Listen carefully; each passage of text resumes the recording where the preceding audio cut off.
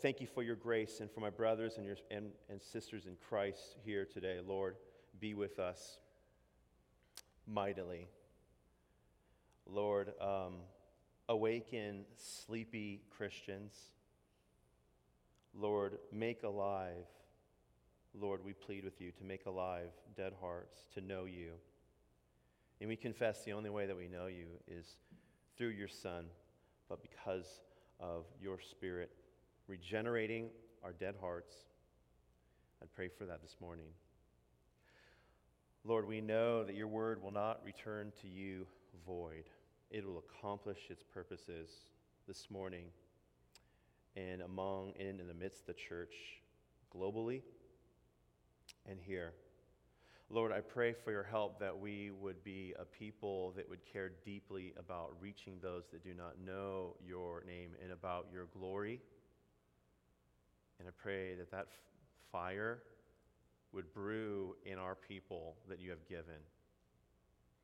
May that there be an outpouring of the miraculous, people getting saved, the gospel proclaimed, in the preaching and also in conversations for our people where we live and where we work and where we play, O Lord.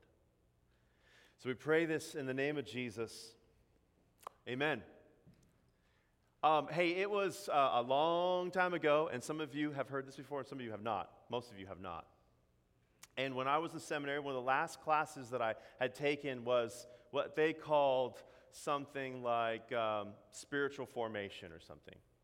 Now, seminary typically it turns the Bible into academia, typically, and it has for years and years.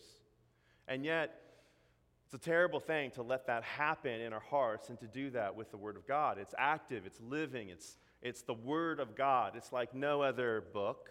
It's no regular book. It's the Word of God, and God is true, and He cannot lie, and His words are true. So all that to say, one of the things they did at my particular seminary is they added this class so that we would go through some spiritual disciplines, and we would do some additional activities that would challenge us not just on our mental level, but on the heart level is what they were trying to get at. When traditionally academia is academia. It's all about your head, right?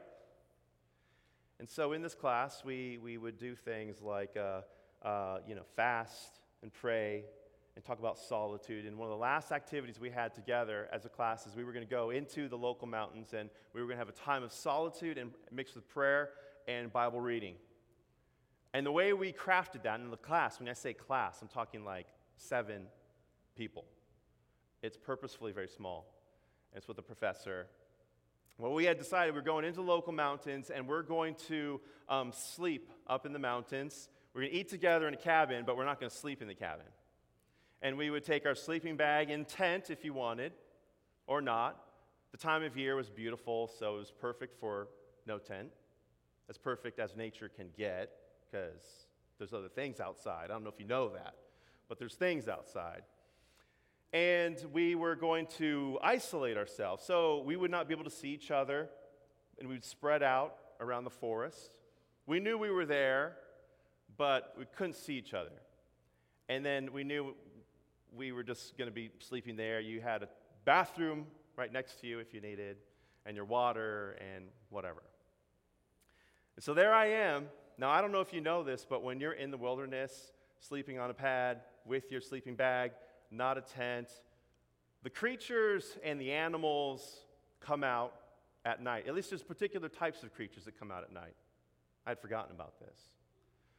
When the sun went down on that particular season, it was really interesting. You see, as beautiful as the sky was and the stars, it did not light where we were laying. It was black, dark. Sun had set and it was dark.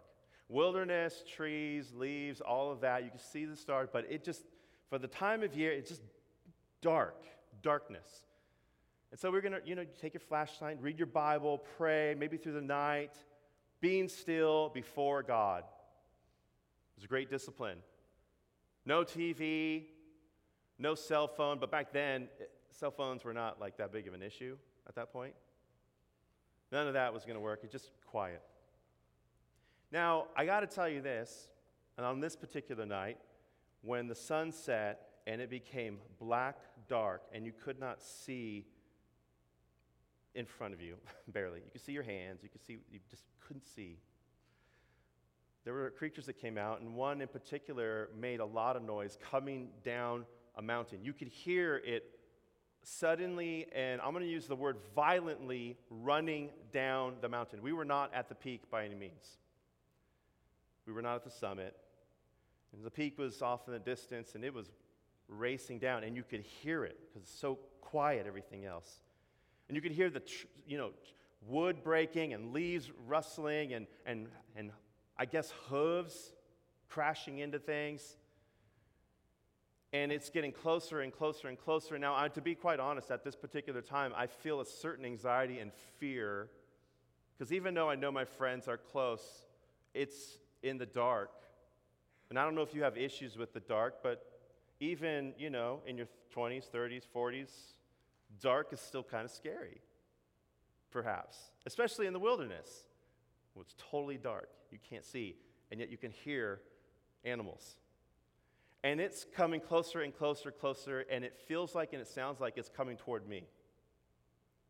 So naturally, I grab my flashlight, and it's like, the long one, like metal, hands shaking probably. And the other thing is my knife. Now, I'm in the wilderness, right? Not a big deal. Like, it's local mountains. It's not like the Alaskan wilderness, right? And a lot of good that's going to do anyway.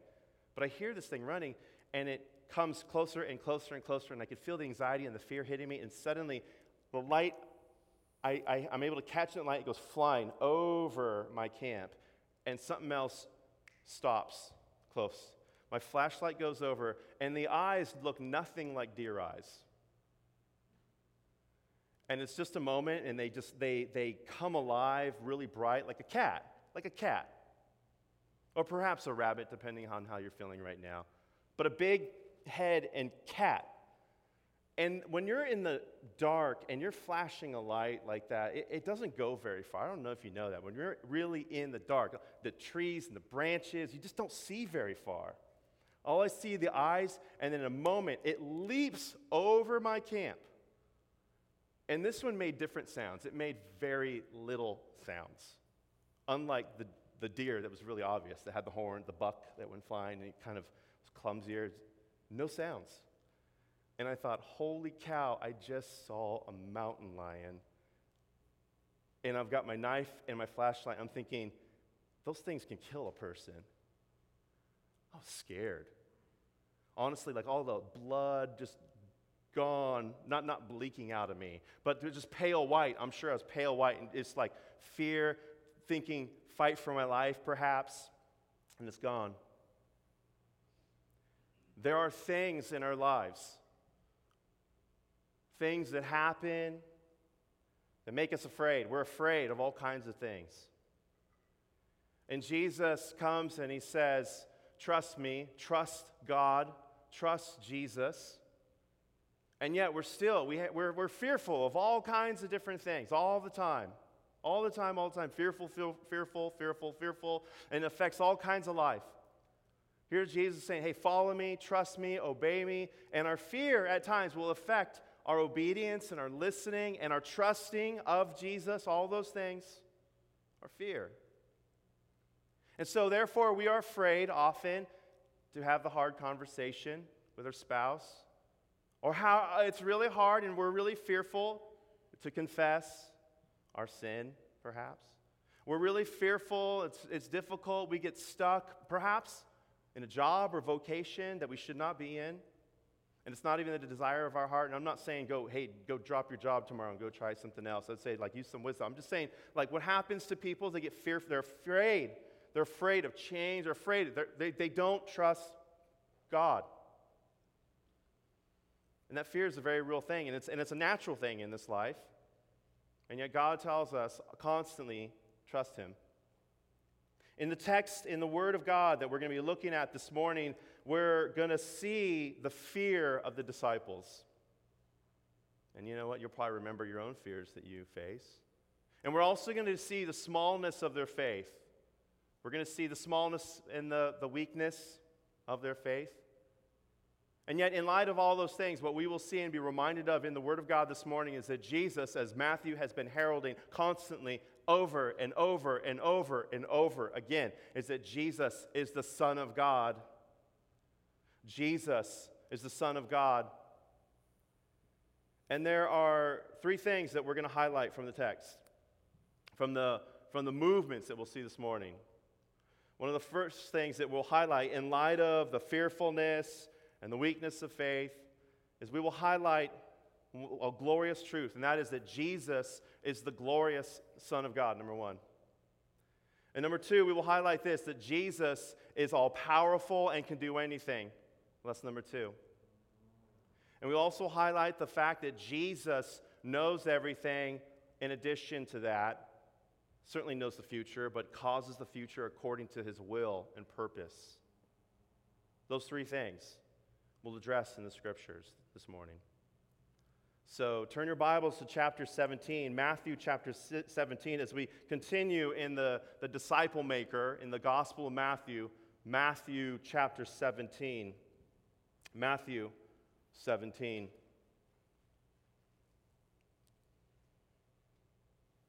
It says this,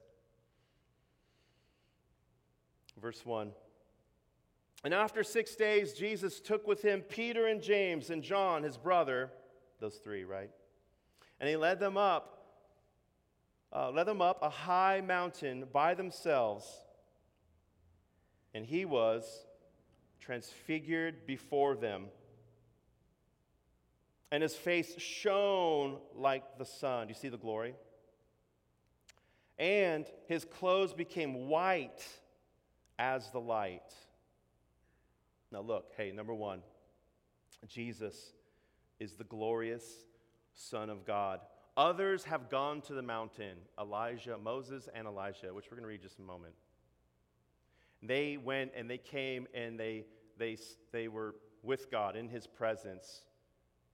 And yet Jesus brings them up to a mountain, and he is not merely in the presence of the Father, as the Father reveals himself, but he is God. And that's who they see. And Jesus uncloaks and reveals who he is, and they see his glory. Jesus is glorious. He is the glorious Son of God. And he was transfigured before them. In verse 3, and behold, there appeared to them Moses and Elijah talking with him. And Peter said to Jesus, Lord, it is good that we are here. If you wish, I will make 3 tents here, one for you, one for Moses, and one for Elijah. And he was still speaking, and behold, a bright cloud overshadowed them. And a voice, and I just want to pause for a second because I know the question might be in your head is what is he doing saying this? And as you look at you peer into the other Gospels, what you will see is that they will highlight that he didn't know what to say and then he was fearful, and we're certainly going to see his fear. We're going to see the disciples' fear, and he's afraid, and he just doesn't know what to say. You know, there's a lot of places where our minds can go, but quite simply what he's just trying to do is just make a place for them to stay. He probably thinks they're going to stay. And a voice came from the cloud. And here we go, right? The presence of God.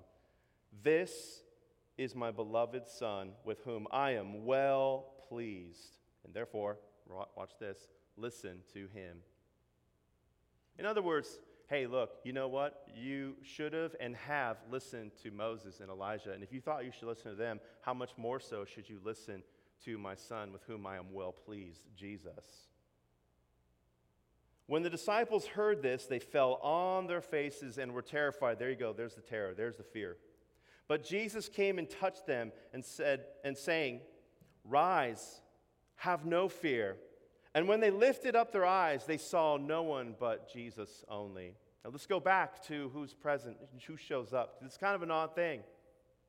You're there and you see Jesus revealing himself. This transfiguration, right? Metamorphosis of some sort. He's revealing his glory. And then on top of that, you have 2 prophets, 2 famous prophets, especially from the minds of a Jewish perspective and those that Matthew's speaking to.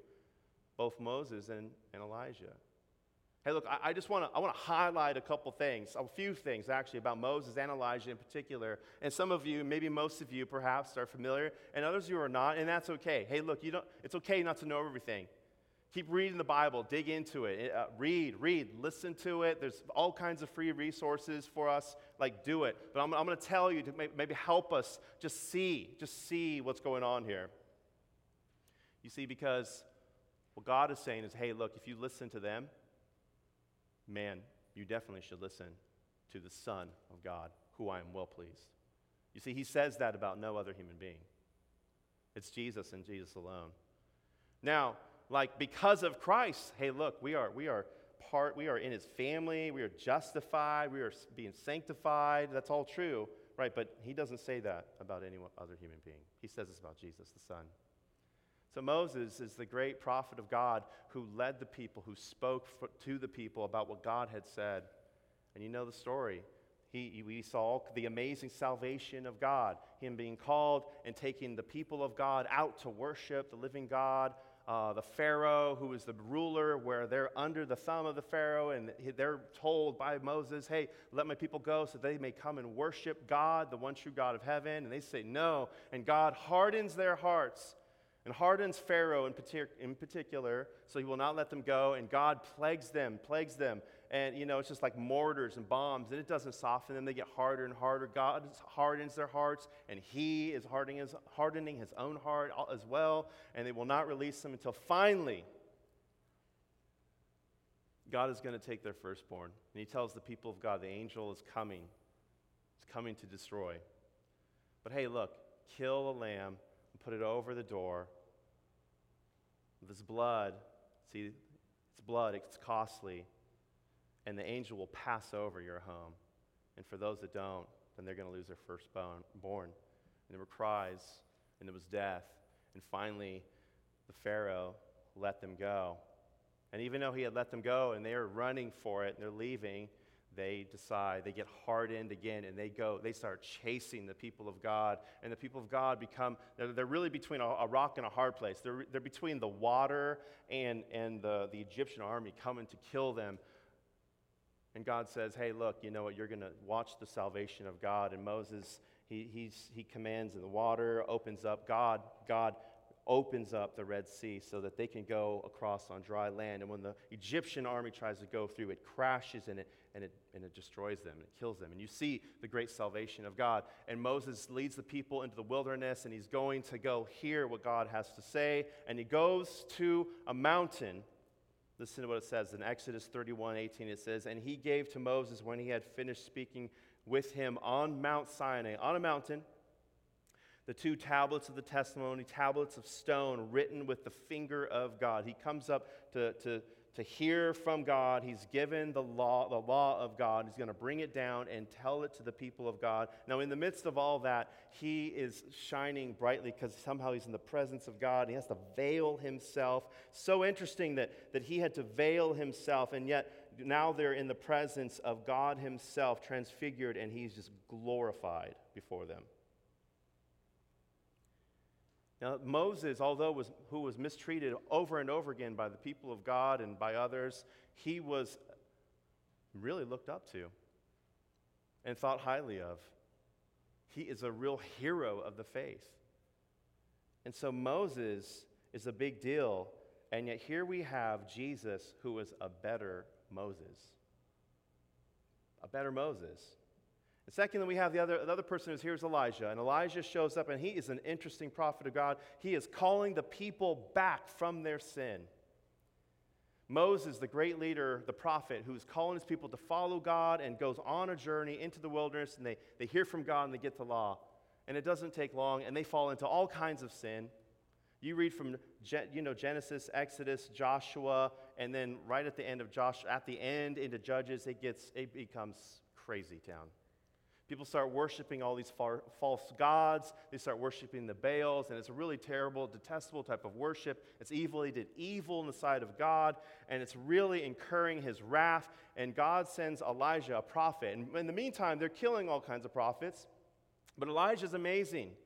And he's listening to God, and he's obeying God. And God tells Elijah, tell them it's not going to rain. And he prays. And it's reported also in Hebrews. And he prays, and it stops raining. So there's a drought, and there's a famine in the land, so people can really feel the pain. And he's going to do this so he can draw people back to himself. But they're unrepentant, and they're starving. And yet God provides for Elijah in this amazing way. He's this amazing prophet. He prays, and it stops raining. God sends him by a brook, and Elijah is fed by ravens, meat and bread, delicious, from birds, ravens. Imagine that. Time goes by, and he says, hey, I'm going to send you to this widow. Go to this widow's house, and she's got just a little bit of food. And Elijah goes to her and says, hey, look, God's going to cause this stuff to last. And guess what? It lasts and it provides for her and her son and for him, and they don't run out during the famine. And Elijah does this amazing thing. In the midst of all that, her son becomes horribly ill and is gone. And he begs God to heal him. And he comes back. Elijah prays, and it stops raining. Elijah prays, and someone lives. Elijah does battle with the priests of Baal, and he wipes them out. And then he's chased by Jezebel. And as he's running, he goes seeking after God. He becomes very depressed. He's really just tormented, and he's hungry, and God provides him. And then in 1 Kings chapter 19, verse 8, it says this. In Kings 19:8, it says, and he rose, and he ate, and he drank, and went in the strength of that food 40 days and 40 nights to Horeb, that God provided for him, to the mount of God. Here we have Moses and Elijah, prophets of God. They go up to this mountain. Now Jesus' disciples are with him. They go to this lonely place, to this mountain, to see God, and yet they have God present with them, Christ and his glory. And it's absolutely amazing. You see, in the midst of all that, the disciples become really afraid. And like I said, hey, haven't you ever been afraid? The disciples were all the time. Have you been afraid to do the right thing? Because it would be easier to do the sinful and the wrong thing? Is it easier to not repent? Because no one really knows about it. And I'm afraid because if I repent, then I won't do this thing that I like. I won't steal. I won't lie. I won't feed my love for power or my idle sex. Whatever it is. And so we're afraid, therefore, to tell someone, hey, man, I need help. Hey, I need to confess this. Hey, I need to trust. I want to trust, and I'm having so much trouble. Look to the glory of Jesus. So that's number one. Number two, in verse 9, and as they were coming down the mountain, Jesus commanded them, tell no one of the vision until the Son of Man is raised from the dead. Now, you can imagine things would get really confusing if they start telling all these people about what's going on, Jesus revealing himself. They can't quite articulate it. It's this really different, incredible thing. And here's the thing. They're struggling with a particular question, and you're going to see the question that they're struggling with. It's a question that you were not struggling with. But it's a question for them in their setting and in their context, based on what they've heard, that they are struggling with. And they say this in verse 10, and the disciples asked him then, why do the scribes say that first Elijah must come? Jesus, why do they say that? And they're really struggling with that. And Jesus is not going to correct the scribes because the scribes are right. But the scribes don't fully understand the issue. And what Jesus is going to do is he's actually going to interpret the Old Testament for them right before their eyes. They're saying, hey, look, Elijah comes first. There's this order they're struggling with. Isn't Elijah supposed to come and then the Messiah? Something like that. And Jesus says this. He says in verse 11, he answered, Elijah does come, and he will restore all things. But I tell you that Elijah has already come, and they did not recognize him, but did to him whatever they pleased, so also the Son of Man will certainly suffer at their hands. Verse 13, then the disciples understood that he was speaking to them of John the Baptist. Now, this is not reincarnation. Like, don't go New Age or weird. Elijah the prophet and Moses, who were standing before Jesus, and the disciples are different persons than John the Baptist. And yet, the way they're interpreting, the way they're helping, Jesus is helping them understand the Elijah that the Old Testament was talking about. In Malachi 4:5, it says this, behold, this is why Jesus isn't correcting them, behold, I will send you Elijah. This is after Elijah. After that amazing prophet who prayed and it stopped raining, who prayed for the dead person, who actually conquered the priests of Baal.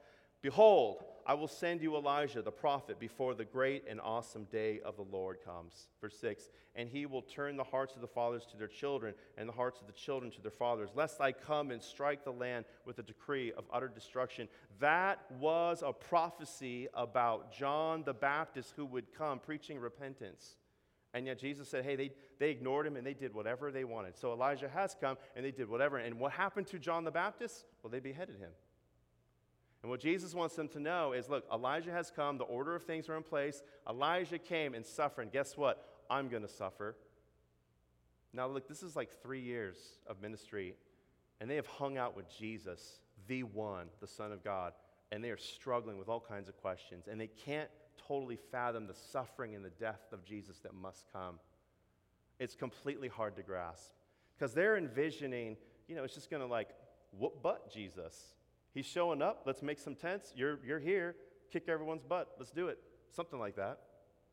And they're struggling with the order. And then he says, no. Look, that's not it. Elijah has come. And then later he's going to address the fact that they're going to suffer. He's going to suffer. Secondly, Jesus is powerful enough to do anything. Listen to the narrative. And when they came to the crowd, in verse 14, a man came up to him and kneeling before him said, Lord, have mercy on me, my son, for he is an epileptic and he suffers terribly. For often he falls into the fire and often into the water. And I brought him to your disciples, and they could not heal him. Now remember, Jesus had sent his disciples out earlier to do all this healing. And then they ran into situations that were so hard and so difficult. The demons were too deep. And their faith was too weak. And they were unable to deal with it.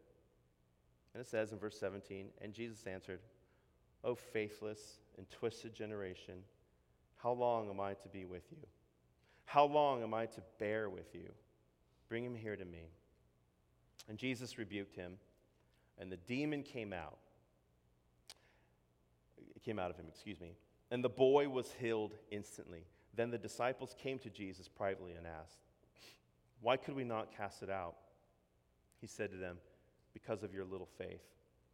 Hey, now look, I want to address something. The two things that kept coming up throughout the entire Gospel of Matthew, and that is like the strong faith from people you wouldn't expect to have strong faith, and weak faith from people you would not expect to have weak faith. And one of the categories of people that had a very weak faith was the ones that were closest to him at times. And yet there were these others that were coming, and Jesus would praise them, wouldn't he? Wow, you have strong faith. Now listen to what Jesus says. So look, I want to address the fact that Jesus is powerful enough to do anything, right? In verse 20, he said to them, because of your little faith, for truly I say to you, if you have the faith like a grain of mustard seed, you will say to this mountain, move from here to there, and it will move, and nothing will be impossible for you. Now, most of the time when we read this, what people get hung up on is the reality of a mountain moving, because it's the idea of something impossible. And can I tell you this? It's actually popular in Jewish literature. It's this big, impossible thing. But the issue is the smallness of the seed, the smallness of the faith. What Jesus is telling his disciples is that you could be a new Christian, you could have really small, if you don't have huge faith, you can have small faith, like a mustard seed, the smallest thing the ancient world could imagine. And that is all the faith that you need to see amazing things happen, movements of God. Mountains can be moved. You don't need to have all this strength and maturity, and there's just little tiny faith. You know what this means? That you can be new to Jesus. A year, a day, and have this tiny faith, this tiny little faith. You can share the gospel, the mercy that has been shown to you with others, and you can see God do amazing things, like the miracle of moving a mountain by awakening a wicked dead heart, for example. How long will we be afraid to share the good news of the gospel with people that we live with? How long will we be afraid to share the good news of the gospel with our children? How long will we be afraid to correct or instruct our children?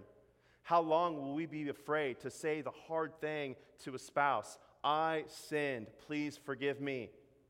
How long will we be in fear till we get stuck in vocation or job instead of, maybe doing something that's more appropriate for you?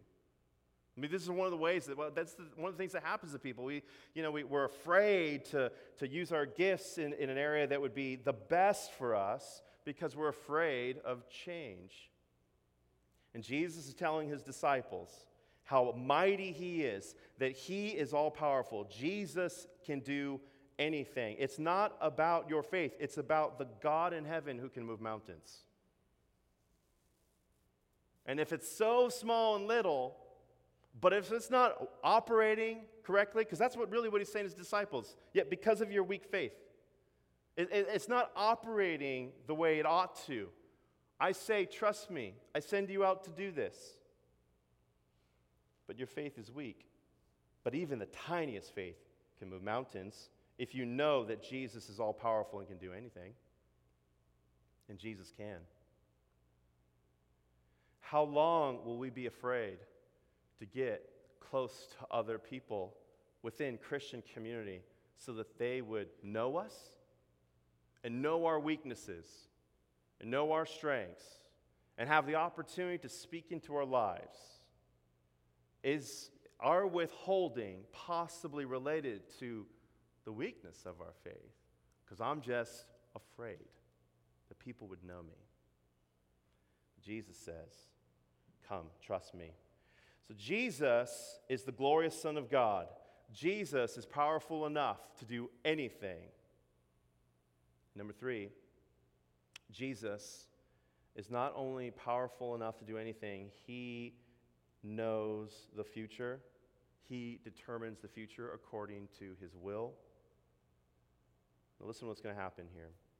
Someone's going to come and tax him. It's related to arguably the temple tax based on the amount that's being required of them. You can find that right in Scripture. This would have been the requirement. So this is not necessarily like a Roman tax. This is a temple tax. And so here, this is what it says. In verse 24, when they came to Capernaum, the collectors of the half-shekel tax went up to Peter and said, does your teacher not pay the tax? And he said, yes. And when he came into the house, Jesus spoke to him first, saying, what do you think, Simon? From whom do kings of the earth take toll or tax? From their sons or from others? Now, this might be a little odd to you, but in his world, this comes to him right away. This is not a hard question. Let me ask it to you this way, all right? Because we don't think in terms of the role of kings and favor, unfavor, those sorts of things. However, you have a household. You're in a household, and you've lived in the household under parents, perhaps. Did your parents charge you? And a bunch of hands go up. Yeah, they did charge me, as a matter of fact. Well, we do that too. Once you're 15, we charge. No, we don't do that. But you were not charged a tax by your parents to live there, most likely. And maybe you were later, I don't know. If you were 25 and they're like, hey, man, we're just trying to boot you out. I mean, I don't like we get it. Like, I'm not trying to bash that because it's really expensive. It's really hard. And I know we just, anyway, just like open a whole can of, but I'm letting you know that we don't charge tax on our sons. This question is really easy for Peter. And in verse 26, it says this. And when he said from others, Jesus said to him, then the sons are free. However, not to give offense to them, go to the sea and cast a hook and take the first fish that comes up. And when you open its mouth, you will find a shekel. So 1/2 for him, 1/2 for Peter. Take that and give it to them for me and for yourself. Here is Jesus telling him where to go, sending him to go get a coin out of a fish. It's absolutely phenomenal, isn't it? Jesus knows the future. If Jesus knows the future and Jesus is all powerful and Jesus is the glorious Son of God, then why are we still afraid? To be in Christian community, to share the good news of the gospel with people, to bring people into our lives, into our homes, step into their lives so that we could share the good news of the gospel and say, hey, come into my life. Come visit my branch group. Hey, you know what? Sit by me with church. You know what? You're close, you're interested, whatever. You can have a conversation. Bring them. Look, I had the great joy the other day hanging out with my brother and sharing the gospel with someone. It was about a 2.5-hour conversation. It's 2.5 hours. And what we did the whole time is our purpose was to go in and get to the gospel as soon as we could. And it was 2.5 hours. And I want to share something with you, because no matter where you're at with your giftings, with all of us, with tiny faith, can take up courage to share the good news of the gospel with people that do not know him. So 2.5 hours, we're hanging out, we have a meal, we start asking questions. Hey, where are you with religion? Just all kinds of general questions. We're just trying to bait. We're just trying to we're just trying to hook. We'll get anything. What, you spiritual? You religious? We'll use almost any word, and get them talking. I'm like, okay, hey. And so we start talking. We start asking questions, and we start getting at the gospel. We were able to have the opportunity to actually address works salvation in the midst of all that, and address all kinds of issues, like issues related to the covenants of God and what that meant and what the blood was all about and Abraham and why the circumcision, and actually explain all these crazy questions that they're asking. You don't even know the questions people ask until you start asking, and then you get some other things that are sideways, and you're like, oh man. Well, they're like, hey, sovereignty, that sounds like a bad word because this one cult over here that I was like, oh my goodness, well, let's help you understand that in light of nations, and just questions, addressing them. At the very end of the conversation, are you ready? We thought there was no hope going into it. At the very end, I asked this, hey, I'm really curious. If you were to say, hey, I'm close or I'm there, like what percentage would you personally give on, hey, I'm there, I want Jesus? And this person said, I would say I'm about 85% there, and I wasn't before. Now I was floored because I was like, man, I'm surprised. I was not expecting that. I thought you were going to say, dude, this is a bunch of garbage. And I'm telling you, if you just start engaging the people you know and you love and exercising a little bit of faith to see what God would do, amazing things happen. I have no control of this person getting saved. 0. But God does, and the power of his gospel does. And look, check this out. For me, 85%, if they had said 3%, it's a win. It's more than 0. It's a win. You want to talk about it. You're willing to talk about this for 2.5 hours. You didn't chase us off, and you want to do it again. And this person said this, you know what? And I'm going to go to that church you recommend. Now, this person is far from here, and there's a gospel church like 20 minutes from them. And I found it, and I said, hey, look, would you go to this? This person said, I'll rearrange my work schedule so that I can have Sundays off. I want to go. I'm actually really curious to deal with this Jesus stuff. And I'm telling you, man, look, this person did not get saved before our eyes. Well, I don't know. I don't know. Maybe the Lord did something that I don't know about. But, when you say 85%, I don't think you're saved, I'm kind of like 85. I'm close. And we were in Romans 10, guys. We were, look, if you believe in your heart and you can, confess with your mouth, we were going Roman road. We were going all kinds of roads.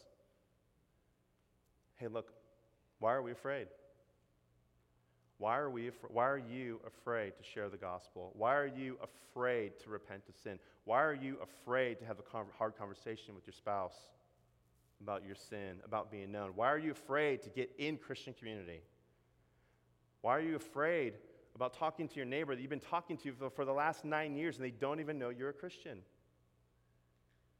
Is it because you're not quite sure that Jesus is the Son of the glorious God? That Jesus is all-powerful and can do anything? That Jesus knows the future and determines the future according to his will. And I tell you this, as you come to understand who Jesus is, then you are going to rest and your faith is going to strengthen and you're going to walk in obedience. You're going to follow him. Hey, look, but check this out. Don't get weary. Don't feel a burden. I want you to feel the pressure a little bit. You need to hear preaching. You need to feel the pressure. But also, look, I don't want you to feel a burden. What I want you to understand, look, where we fail in our obedience with God, we don't share the gospel, we're afraid, and we have fear of man and all that. Know this, Jesus paid for your sin. And when you are fearful and you sin as a result of that, he paid for that. And when you're not obedient as you should be, I want you to know Jesus paid for that. The one that was on the mountain and revealed his glory. The one who healed the demonized kid who was seizing all over time, falling in the fire pit or the water, probably drowning. Imagine the parents, how heartbroken, the scars, the battle scars of burn marks on their kid and face, falling into the fire. You don't fall with your feet forward, right? You fall with your face, right? Drowning in, who knows? It was a wreck, right? And yet Jesus takes someone that broken and they're healed instantly. That's the Jesus that you're trusting in. The Jesus who is not merely bringing the word to them on the mountain, but he is the word. That Jesus. So let's pray. Gracious Father, we thank you for your amazing grace on our lives.